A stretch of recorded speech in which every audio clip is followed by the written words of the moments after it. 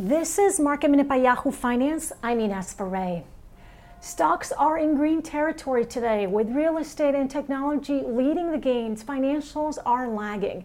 Tesla is in green territory in anticipation of its battery day on the 22nd, and Nikola is in red territory after short seller Hindenburg Research responded to Nikola's response from yesterday to the short seller report, with Hindenburg saying Nikola's response had holes big enough to roll a truck through.